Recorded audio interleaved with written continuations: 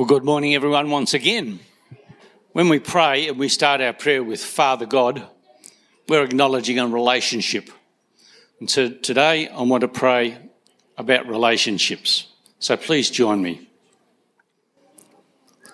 Our Father, Father God, we believe from your word that you created man in your image, in part to enjoy relationship with you forever, just as you've enjoyed relationship within the Trinity since before time began. Father, we thank you for your word, the Bible, throughout which you tell us about both the importance and nature of the relationship you desire with us. We thank you that in the same way you tell us how we are to relate to each other. We thank you for Jesus, who came to us and died for us to take away our sin, blocking that relationship with you. And again, we thank you for Jesus, who came to us also to teach us about relationships with you and with each other and to model those relationships. Father, we confess that for many of us, our relationship with you is both much less than you want and sadly much less than we should want. We pray that you will restore that desire, that longing, that need you have placed in us to relate with you, to see you more clearly, to know you more dearly, and to follow you more nearly day by day. We confess the priority we give to so many other matters compared to our relationship with you. We confess with shame that most of the time we pray to get something from you when we should be praying for more of you in our lives. We pray for our relationships with other Christians, our brothers and sisters, whom Jesus asks to love as he loved us. Forgive us, Father, as we should be forgiving our brothers and sisters who treat us badly. Help us, each of us, all of us, we pray, to minister and care for every one of our brothers and sisters in this place. Father, help us in these relationships to encourage rather than criticise, to be patient, to be willing to serve others and to treat them with goodwill. And today we pray especially for those brothers and sisters of ours who've been forced into online fellowship or no fellowship at all because of infirmity, because of fears for their own health, or because of the dictates of governments. We remember how you said, it is not good for man to be alone. We miss you, brothers and sisters, and we pray that one day soon you can rejoin our fellowship face to face. We pray for our brothers, the men in this church.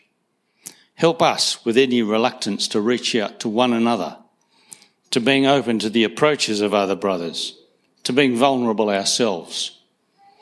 Help us understand that silence and toughing out our problems is not how you want Christian brothers to relate. We pray for our relationships with our loved ones and families, relationships which are struggling due to enforced isolation and lockdowns and social distancing and all the other bans and restrictions on being together. And we pray also against the busyness with which many in our families struggle, with school, with work, with sport, with socialising, and with the never-ending clamour of online activity. We pray for our relationship with our neighbours and those in our communities we regularly meet. Help us with opportunities to build more fruitful relationships with them. And finally, Father, we pray against the changes in our own culture that are emphasising self and individualism and doing one's own thing and the isolation that these changes bring. Father, help us, we pray, to reach out and to build real relationships, not just Facebook friendships. Help us to introduce these lost ones to the greatest relationship of all, to Jesus, to the Holy Spirit, and to you, our Father God. And we pray these things in Jesus' name. Amen. Sam's now going to introduce our guest speaker for today.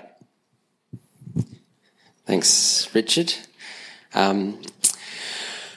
It's wonderful that we have Barry the Chance with us today. Before Barry comes up, I actually just wanted to share something. Some of you might not know this, but one of the reasons that Joe emigrated from England to Australia was that Barry was influential in Joe's dad coming over to teach at Tabor Bible College that Barry set up. And so I actually owe a lot to Barry. Thank you for bringing Joe to Australia for us to meet. And our children owe some of you could say, their existence to you for that role that you played in their lives. So we're beneficiaries of Barry. But also I actually studied for 5 years at Tabor College. And during that time, many of Barry's writings and literature in all of the areas of the subjects are still being used. And so I've benefited from Barry's wisdom and knowledge and ministry life. So we are all going to be beneficiaries today as Barry comes up to share. Well, you're welcome, Barry. Thanks for coming to share with us today, Barry.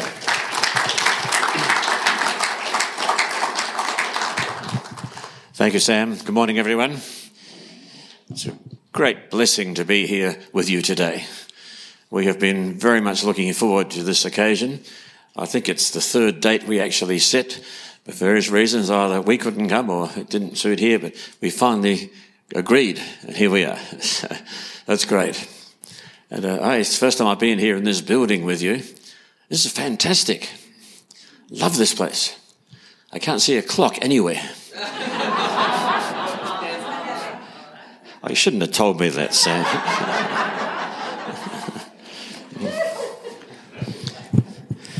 I know one place used to have a clock set in the pulpit here, so you just put something over top of it, and that was all right. Yeah. So when I came, they put a calendar there.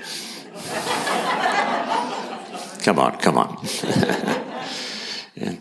So it's always a joy, of course, to be together as the people of God. I appreciate the prayer just then for those who can't be here. And I think it's easy to forget people when they're not here. So need to keep in mind those who, for various reasons, especially those who are unwell or infirm or aged, whatever. Even so, Jesus is wherever his people are. And we know that, and that's great. Okay. Thank you for your kind reference to Tabor and to my involvement in your children, obviously our grandchildren. Yeah. Actually, I can't, there's some difference in memory about this, but as far as I remember things, we met Graham and Jill in England, because we met Keith and Trixie, Graham's brother, before. And then, but as far as I recall, it, Graham came here to Adelaide and told me he was going to work for me. That's how I remember it. It wasn't that I asked him, would that be right? You think so? Yeah, I think that's what I recall. And he said God had called him, and he was... so we said, all right, join the team. Okay. And you reference the writings that I've done. Some of them there on the screen, I think. So if you're interested in any of those things, a lot of free stuff, stories, poems, scripts for skits, for little plays, children's books, e-books, all sorts of stuff there. Just go to barrychant.com, very easy to find. Of course, we do have some printed books here this morning. I'll just mention a couple of those to you, if I may.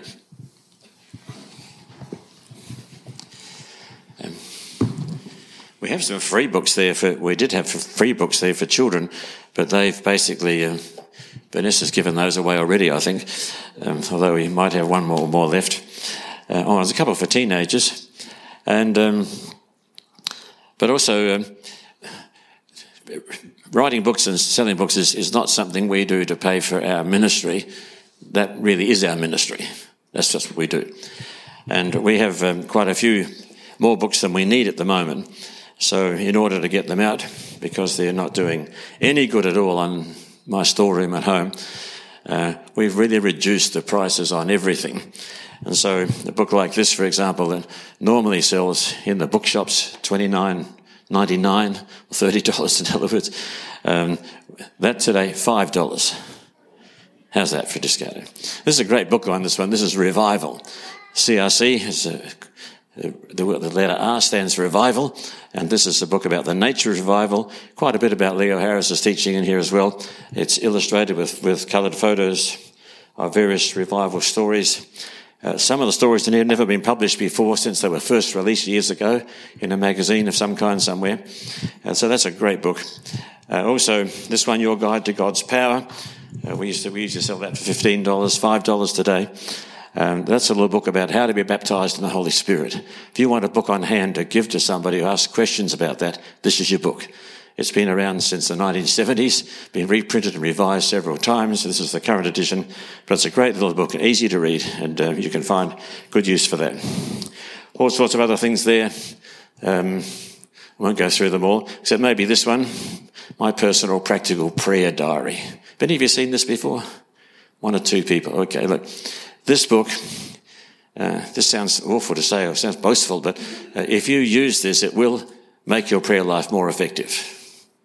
That sounds like an extreme promise to make. I can say this, if you don't use it, it won't make your prayer life any more effective. It's just this little guide to how to pray. Got all sorts of stuff in here. Guidance about how to pray for your friends and loved ones, all characterised with different coloured pages. There's hints about how to pray better. There is actually a diary in it. There are memory verses. Every chapter in the Bible is listed in this book. So as you read the scriptures, ticking off each chapter, when you've ticked every one, you know you've read the whole Bible. Even if you're using another program for that. There's all sorts of stuff. It costs us $5 to produce these. That's the price, $5. Okay, there's nothing in it for us except the knowledge that your prayer life is improving, we hope. Okay, enough on all that, but do have a look at the book table afterwards. We have either cash or a credit card. I've just got a new phone, and I realised to my dismay this morning that I hadn't transferred the credit card facility to the phone, so looks like it's all cash today. So there we are. All right. I want to talk to you this morning on the theme, Follow the Lamb. Now, I'm supposed to have a clicker from somebody somewhere. Oh, right there. It's not hard to find. Everything's on the table. All right. So there's the topic, Follow the Lamb, and we're going to read from the scripture in a moment, but before we do, I wonder if you'd pray this prayer together with me. And if you're online, you can do this too. Let's just pray together. Heavenly Father, as we come to your word today, please give us sharp minds to understand and soft hearts to believe. In Jesus' name, amen. Notice what we prayed for. Not for soft minds and hard hearts, but sharp minds, soft hearts. Minds to understand, hearts to believe. I'm going to read now from the book of Revelation, chapter 7. It would be my feeling that you've possibly never heard anyone preach on this passage before. Anyway, maybe I'm wrong, but let's see. John, one of his many visions as recorded in the book of Revelation. Then he says, I saw another angel descending from the east who had the seal of the living God. Seal here does not mean sea creature, as I'm sure you understand. Just trying to imagine angel, big seal in his... No, anyhow, he shouted out with a loud voice. When you're reading the book of Revelation, you notice that shouts with loud voices are very common in the book. It's a very noisy book. And the angel said, do not damage the earth or the sea or the trees until we put a seal on the foreheads of the servants of our God. Now, we will define what a seal means there. We learned a bit later on that the seal was actually the name of the Father and the name of the Son. So you've got this group of people, servants of God, and they've got the name of the Father and the Son written on their foreheads. The word servants there means slaves. It's the word doulos you've heard probably used in many other contexts. So these are the slaves of God. Now, I heard the number of those who are marked with the seal, 144,000, sealed from all the tribes of the people of Israel: Judah, Reuben, Gad, Asher, Naphtali, Manasseh, Simeon, Levi, Issachar, Zebulun, Joseph, and Benjamin. Now, people are always asking who these 144,000 are. Well, they're the Jehovah's Witnesses, of course, so that answers that question. You don't believe me? Well, they believe it. part of Jehovah's Witnesses' original teaching was that the first 144,000 is this number. And they're the ones that go to heaven. The others all stay on earth. So solve that one. No, seriously, there's all sorts of theories about who this 144,000 are. And we will come back to some of those in a moment. But one of the most common ones is, of course, that they are all Jews because of the names of the tribes there. You can see at the bottom of the screen. Now, there's some difficulties with that. First of all, that the name Jew was never used of most of those tribes. It only came into use after the Babylonian captivity in the 6th century before Christ. The name was never used before that. To use it now would be like, say, calling Italians Romans, because they used to be called Romans so long ago. So they say, no, they're not Jews. They're Israelites, perhaps, but that would be the nearest you get. But then there's another problem, that one of the tribe, or two of the tribes, are missing from the list. The tribe of Dan is not there. You want to say, why isn't Dan there? Would you like to know? So would I. It's not there. Now, the tribe of Joseph is mentioned, but then so is his son Manasseh. But his other son, Ephraim, is not included. So it's not even a correct list. What does that mean? That the Bible has somehow made it blue here, that John got it wrong? I don't think so. I think this is a clue to tell us that this is not intended to be an exact list. It's intended to be a symbolic list. And that's one of the keys to understanding Revelation, that it is a book of symbols, which John tells us in the very first chapter when he says this is a book that was given by signs. In chapter 12, verse 1, John saw a sign. Chapter 12, verse 3, saw another sign. Chapter 13, verse 1, saw another sign. And there's signs all the way through. And interestingly, in chapter 11, where John uses the names of Sodom and Egypt and calls them both cities, which they're not. Only Sodom was a city. Before that, he uses the word pneumatikos, which is based on the word pneuma for spirit, or Holy Spirit, and it means spiritual. He said this is spiritual terminology. So there's a kind of a spiritual symbolism that goes through the whole of Revelation. And if we try and make it too literal, we miss that. The book is not intended to be literal. It's intended to be symbolic. In fact, we could almost say almost nothing is what it seems. Almost everything has a deeper spiritual meaning. Also, if we've got 144,000, 12,000 from each tribe, tribes don't work like that. Families don't work like that. Let's assume, for sake of argument, that your parents, like mine, had 12 children, which means they were one of these. No, it wasn't. They had 12 children, but that doesn't mean to say that all their children had 12 children. They all have different numbers of kids, and that's how families work. Some have many, some have few, some have none, and family life is not rigid and regimented like that. And so that's another clue that the numbers here are clearly symbolic. So what do they symbolize? Well, maybe 12 is a significant one. You can think of some 12 straight away in the scripture, I'm sure. 12 tribes, 12 disciples, to the Old Testament, the New Testament. The number 10 is symbolic, which is part of the number 144,000. And the number 10, of course, 10 commandments. Then you've got numbers 3 and 4. 3 4s are 12. 12 12 is 144. So 3, the number of God. 4, the number of the 4 Gospels. There's symbolism all the way around the place for this number. The number 1,000 tends to mean completeness in Scripture. You see it in the size of the New Jerusalem city and other places. So I've got all these symbolic numbers. The whole thing is packed with symbolism. So keep that in mind as we go on a bit further. Then I looked and behold this is now jumping to chapter 14.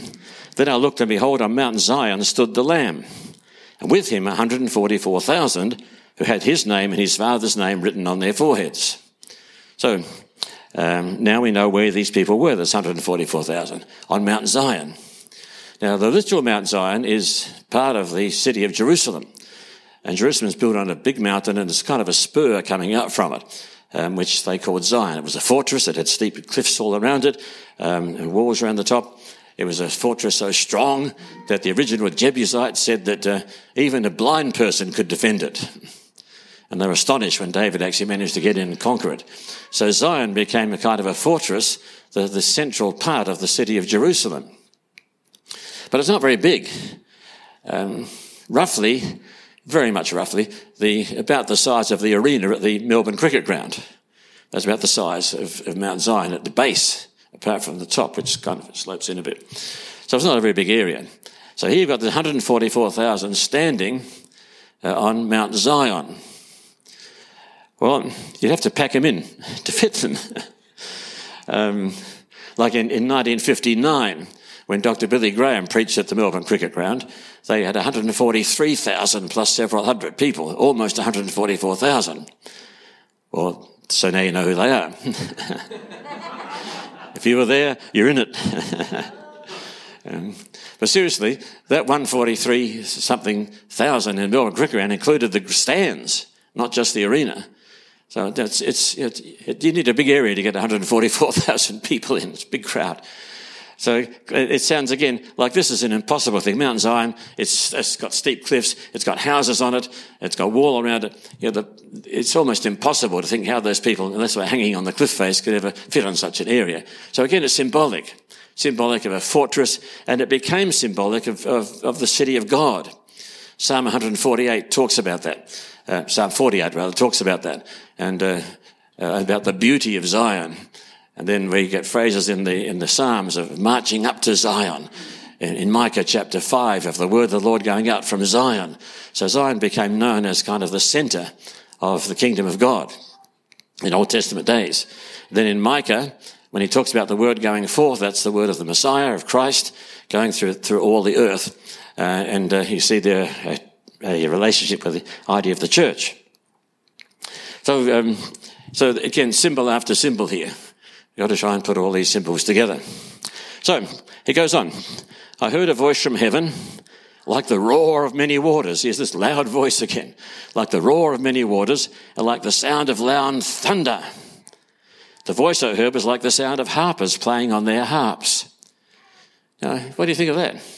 The voice sounds like rushing waters, sounds like Niagara Falls, it sounds like torrential thunder, and it sounds like harpists playing their harps. Again, I mean, that cannot be taken literally. It's not intended to be. It is saying, on the one hand, this voice is so powerful that we want to tremble at the sound of it. It's awe-inspiring. On the other hand, it's sweet and it's beautiful. And how can you have a sound like that? Well, in human terms, you can't.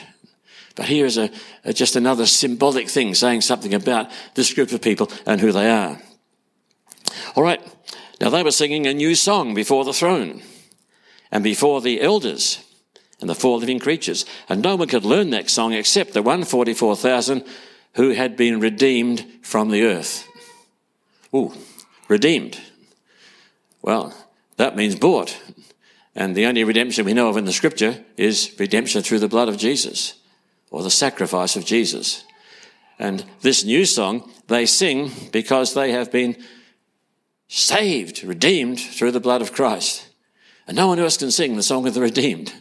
Only the redeemed can sing it. It's a new song. If you go back to chapter 5, the chapter about the lion and the lamb, there's a song there that indicates just what the words might be, but they talk about how the fact that he has loosed them from their sin and made them white in the blood of the lamb and so on. So, again, we're saying, and trying to identify these people. Who actually are they? Well, we're getting there. Now, it is these who have not defiled themselves with women, for they are virgins. Now, that word defiled is a bit of a tough one because it sounds a bit cruel and a bit impolite, to say the least. It clearly is talking about illicit sexual behaviour. There's so much also in the scripture about marriage being divinely ordained by God and being a blessed state that he's given to us. It's clearly not talking about marriage. It's talking about illicit fornication, adultery, and so on. But what it does tell us, if we're going to take it literally, about these people, is they're all men. There's no women there. So if it is literally Israel, it's none of the women, just the men, just the blokes, no women included. So again, we have to say, whatever this means, it can't be taken literally because these people are redeemed. These are the redeemed. The redeemed include women, not just men. So again, you can see it's all symbolic all the way through. There's no way we can take this as a literal group of people. I know one of the theories about them is that they are Jewish evangelists who are raised up at the very last days. Well, it just doesn't fit. Just doesn't fit. The number is too tight. It's too unreal. It's too unnatural. These are all men anyway. The number is just too small in some views and too big in other views, and so we can go on. So who are these people? These are those who follow the Lamb wherever he goes. We're going to come back to that one at the end and talk more about that. They have been redeemed for mankind as firstfruits for God and the Lamb. Here's that word redeemed again. And the firstfruits in ancient times in Israel, when the harvest is brought in, the first of the lambs, the first of the goats, the first of the cattle, the first of the barley, the first of the wheat was all to be given to God. So these represent the very beginning of the people of God. And in their mouth no lie was found, for they are blameless. They don't tell lies. They speak the truth. And blameless, there's no sin can be attributed to them. So I think we're getting close to working out who they are, but you can see why we can see who they're not. Who they're not. It's not a literal number of people from Israel. It is in fact a spiritual people with a spiritual kind of designation. Okay, let's go back to chapter 7. We're going back to the beginning now. What we've done so far, we've read some verses from chapter 7 and some from chapter 14 about the 144,000. Now we're going back to chapter 7 again to pick up the rest of the story. Now what happens here is I've highlighted in the way the scripture is seen there on the screen. Notice two words are highlighted, the word heard and the word looked. And so he says, I heard the number of the sealed, 144,000, sealed from every tribe of the sons of Israel. After this I looked, and I beheld a great multitude. Now this is interesting. John does not say that he actually saw this 144,000. Didn't see them at this point. Didn't see them. All he did was heard about them. When he looked, what he did see was a great multitude that no one could number, from every nation, from all tribes and peoples and languages. That's what he actually saw. And we have to come to the conclusion that the 144,000 thing is a symbolic way of describing the whole people of God, from every tribe, every language, every nation, every people. And friends, this is one of the keys of understanding the book of Revelation, that about 6 times the book tells us that God's kingdom is comprised of people from every tribe, every nation, every language, every people. Those 4 groups. One place it has the word kings instead of people. So in other words, it's a message for the whole of humankind. And not just people alive now, but people who have ever been alive. For all people. The whole nation, all of them. This is what the book is about. So any interpretation of Revelation that talks only about a certain group of people or a certain era is really missing the point. And so one of the interesting things is I have a heap of books on this subject on my shelves, and I cannot think of one of them in its attempt to interpret this book, and especially those who see it all as applying just to the last generation. I can't think of one of them who says it all takes place in China or in Africa or in India or in Southeast Asia. It all takes place in Europe or the Middle East. And that's not what the book is about. It's not about just a part of the world. Many modern books on the subject think about it applying only to the last generation. But this is for every tribe, every nation, every language, every people. And so the overarching thrust and message of the book of Revelation is for everybody, everywhere. And so I have a philosophy about preaching and teaching that if what I'm preaching and teaching cannot be taught everywhere, it should not be taught anywhere. In other words, if I only have a gospel, as some people do, that says, now you become a Christian, you'll become rich. If you say that, you can't say that everywhere. You can't teach that in slums of Afghanistan at the moment, or places like that. You know, it's just not the truth for them at this time. You can't say that. And so And there are many other things like that, many other doctrines we could pick out and say, beautiful in this place at this time, but if it can't be preached at that place at that time also, it's not the gospel. Because the gospel is for everybody, everywhere, at all time. Is that making sense? Yeah. So when you're reading Revelation, don't be lured into saying it's this or it's that or something else. The whole point about Revelation is it applies to everybody.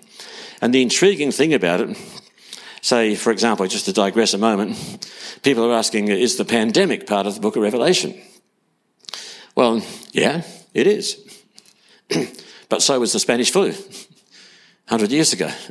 And so was the plague that preceded the fire of London, 1666. And so was the 14th century Black Death. They all were, because the book is saying this is a message that applies to all time, to every period, to all people. So whenever people come up against the plague or warfare, things like that, yes, the revelation can apply to them. It's got that kind of universal value. It's a universally applicable book. And when you get hold of that, you think, hey, this is magnificent. Begin to see how, when you read it, it's got symbols that apply to almost any situation. It's a very encouraging book. Let's go on. So here they this great multitude. Oh, and by the way, we sang before about the lion and the lamb. That's Revelation chapter 5. It's interesting, in that chapter, when the one who's on the throne, which is God, has a scroll with 7 seals, and nobody can open it. And the whole world weeps.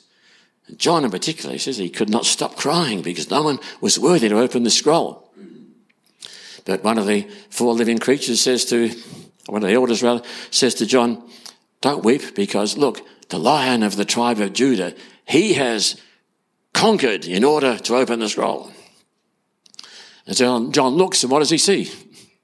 A lamb, like it's been slaughtered. He hears about a lion, what he sees is a lamb. That happens frequently in the book. And here, John hears about 144,000. What he sees is a great multitude. So we have it here again. So here's the great multitude standing before the throne and before the Lamb, clothed in white robes. It speaks of holiness. Palm branches in their hands speaks of praise. And crying with a loud voice. So this is a noisy book. Pretty Pentecostal, really. And salvation belongs to our God who sits on the throne and to the Lamb. And that's what they are shouting. And they know about salvation because these are the saved. These are, in other words, these are us. This is the church. This is God's church. And symbolized by 144,000, but in practice, an innumerable multitude of people who have experienced redemption through the blood of the Lamb. So it's a very thrilling passage of Scripture, really, when you just sort of unlock a couple of the keys, get a couple of keys and unlock some of the locks, to see that in different ways all the way through the book, over and over again, we're getting the same message.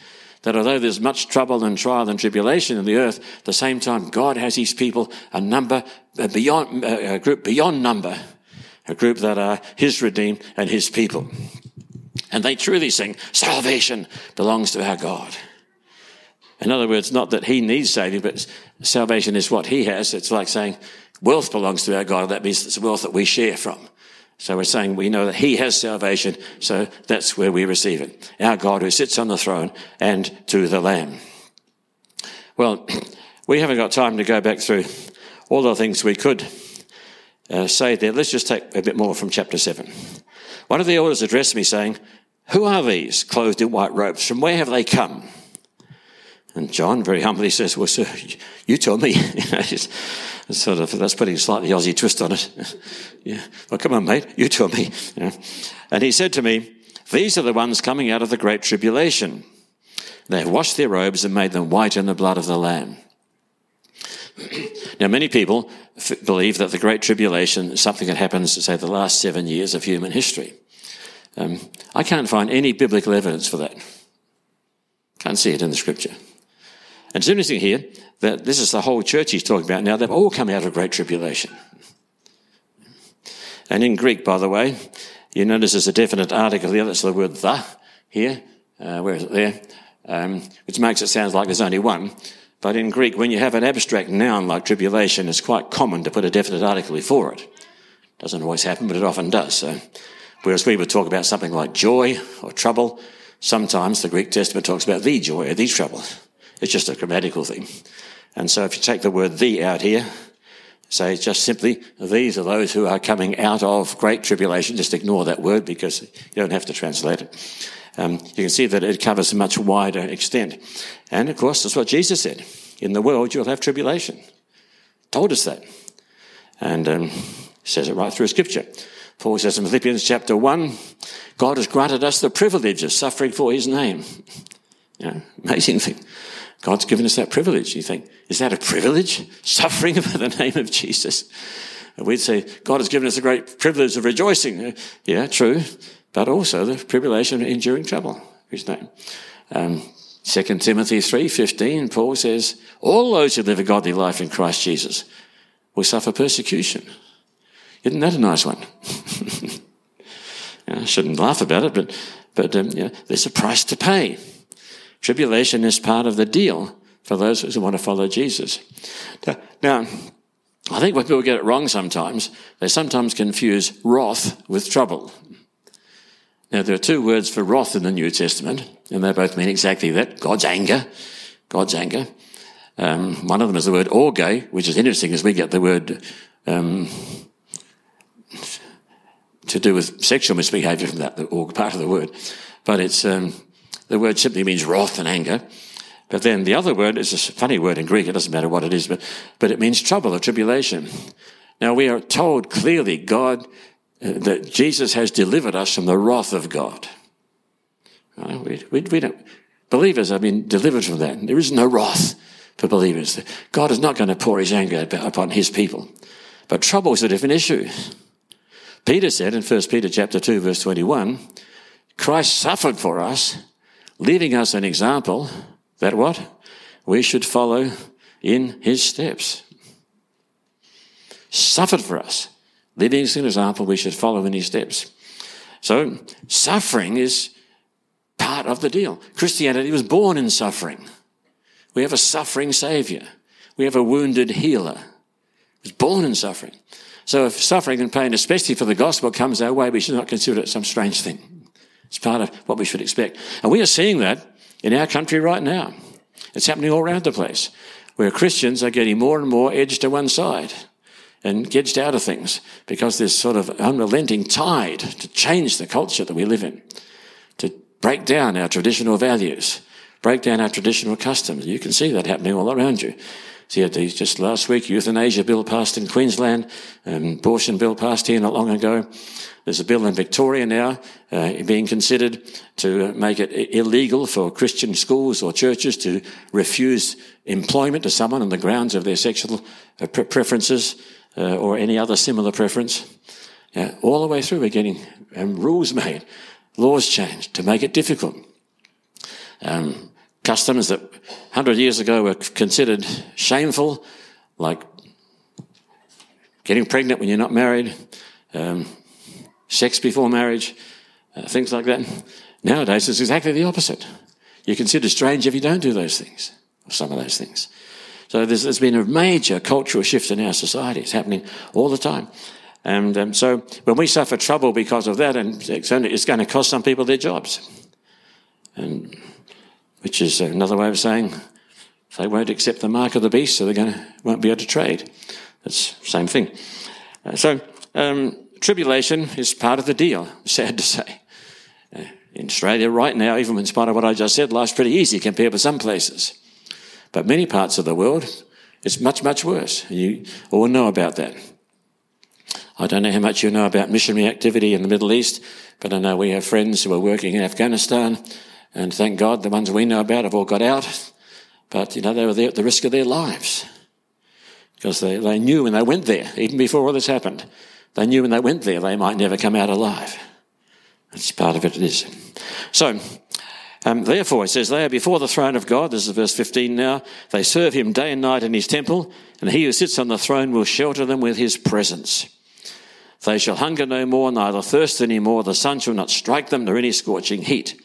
For the Lamb in the midst of the throne will be their shepherd. He will guide them to springs of living water, and God will wipe away every tear from their eyes.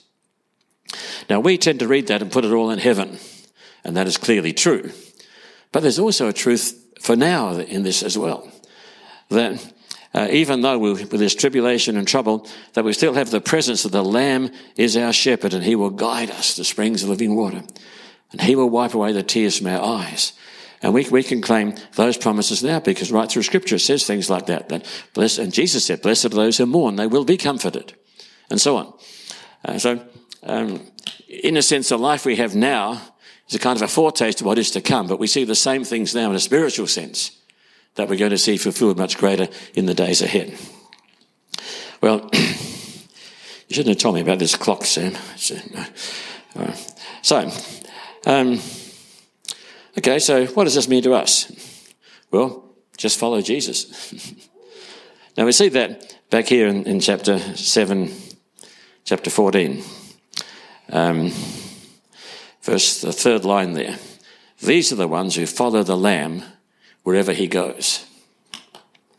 These are the ones who follow the Lamb wherever he goes. Now, that really summarizes the whole thing, I think. Now, what I find very interesting here is that John does I think it's the angel speaking here, he does not say to John, these are those who follow the lion. These are they who follow the Lamb. It's interesting, isn't it? I don't know about you. I'd rather follow the lion. God before us, who can be against us? I'd like those things. God always leads us in victory and so on. And that's true. That's part of the truth. But the other part of the truth is here in this present age, there's also this conflict going on between the kingdom of darkness, the kingdom of light. Two things are going on together. They follow the Lamb wherever he goes. I want to pick out just two things here. One is, notice that it says that there's no lie found in their mouth. No lie found. We live in a community which is full of lies. Now, look, I don't want to put everybody down. Australia's a great country. I'm proud to be an Australian. I wouldn't want to live anywhere else. I've visited lots of different countries, but they're always good to come home.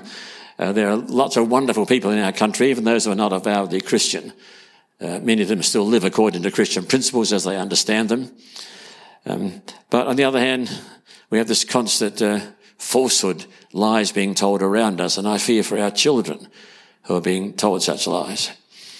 I just happened to pick up accidentally a radio broadcast the other day of some parents calling into the talk show complaining that they'd been watching the program The Voice on television, and they were alarmed that every ad break had an ad in it about gambling. And I've only ever seen The Voice once in my whole life, and that happened to be last week. And that was true. Every ad break basically had a gambling ad in it. The parents said, our kids we turned it on silent, we mute it, and the kids just give all the lyrics anyway because they know them off by heart. They've seen them so often. Lies. Kids being bombarded with them. I fear for the future if children who never have any Christian upbringing to kind of counteract that. We see it in terms like, we'll take Islamophobia and all those phobia terms, or homophobia. Now, a phobia is a psychotic problem. It's a psychotic illness. It's an irrational fear.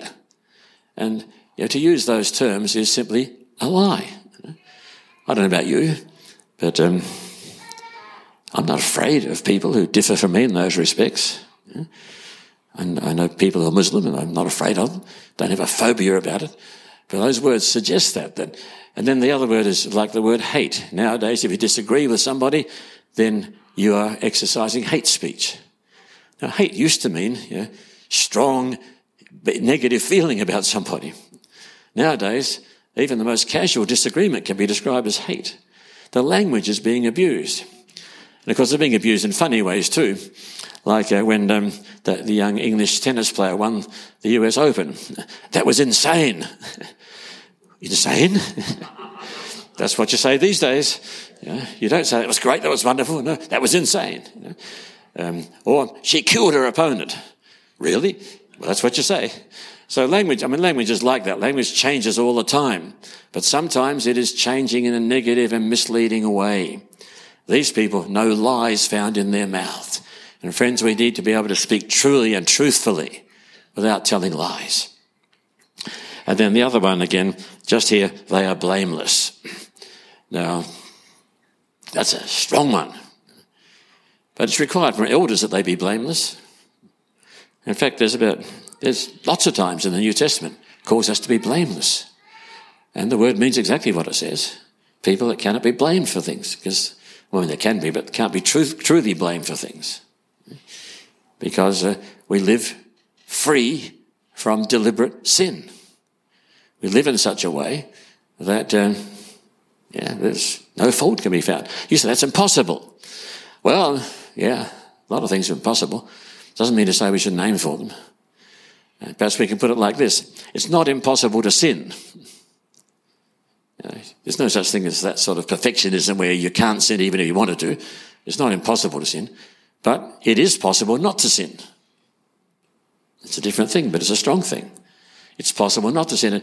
And just to say, well, I couldn't help myself, or I couldn't, I was too strong for me, I couldn't, that's not it. It's not it. What this passage is saying, that the people of God are blameless. All right. So they have been redeemed from mankind or humankind as first fruits. They follow the Lamb wherever he goes. And I want to just finish this part by saying, well, you need to follow Jesus wherever he goes, whatever he says, wherever he leads.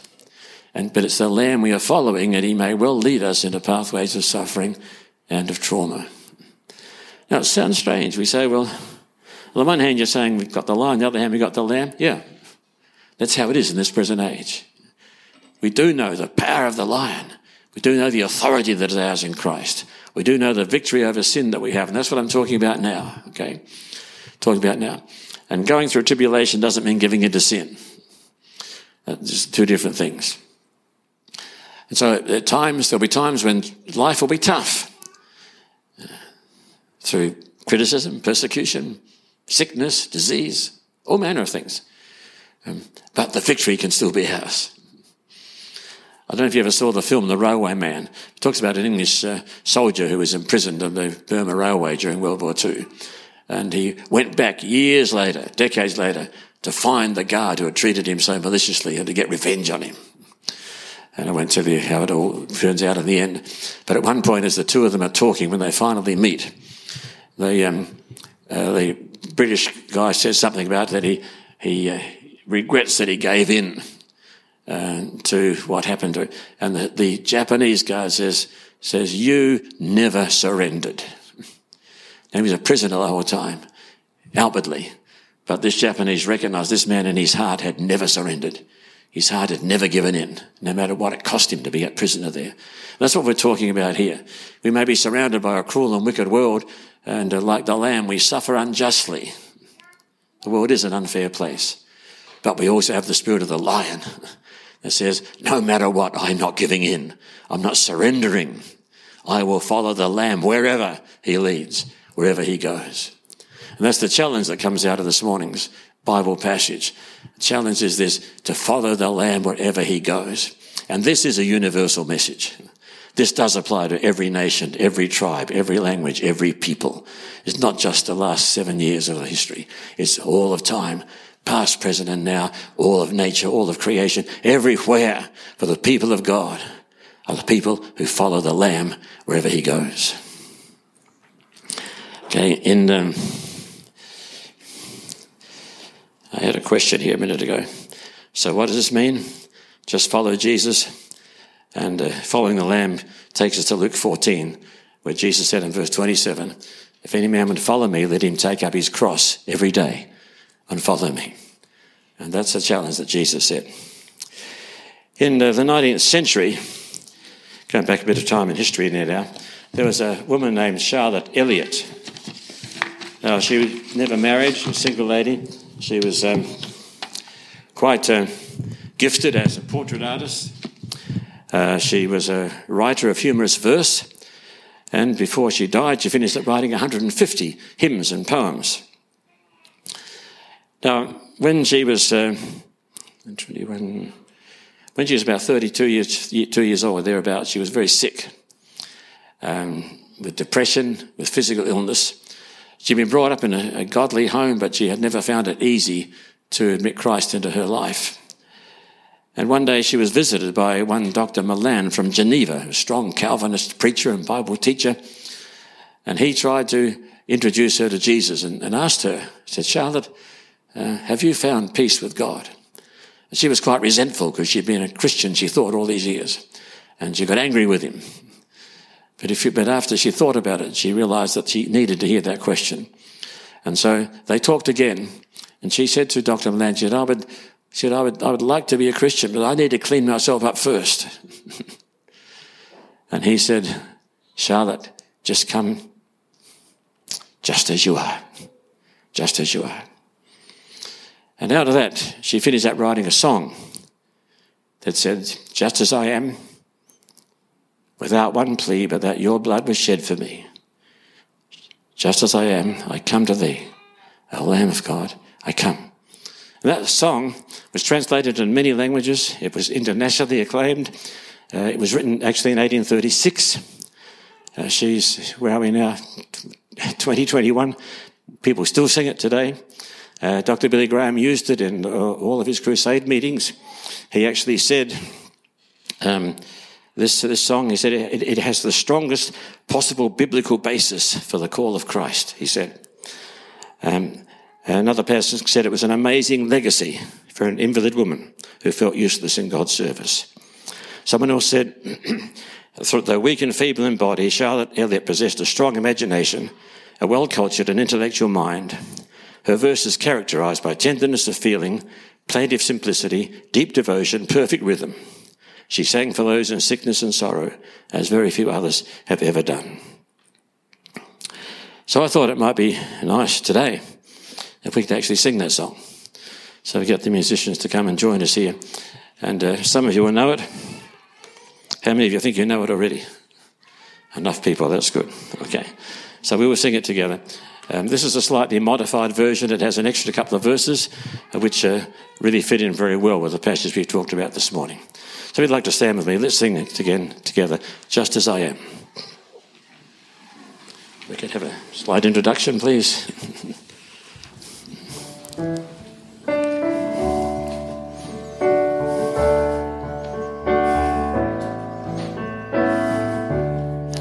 Just as I am, without one plea, but that thy blood was shed for of God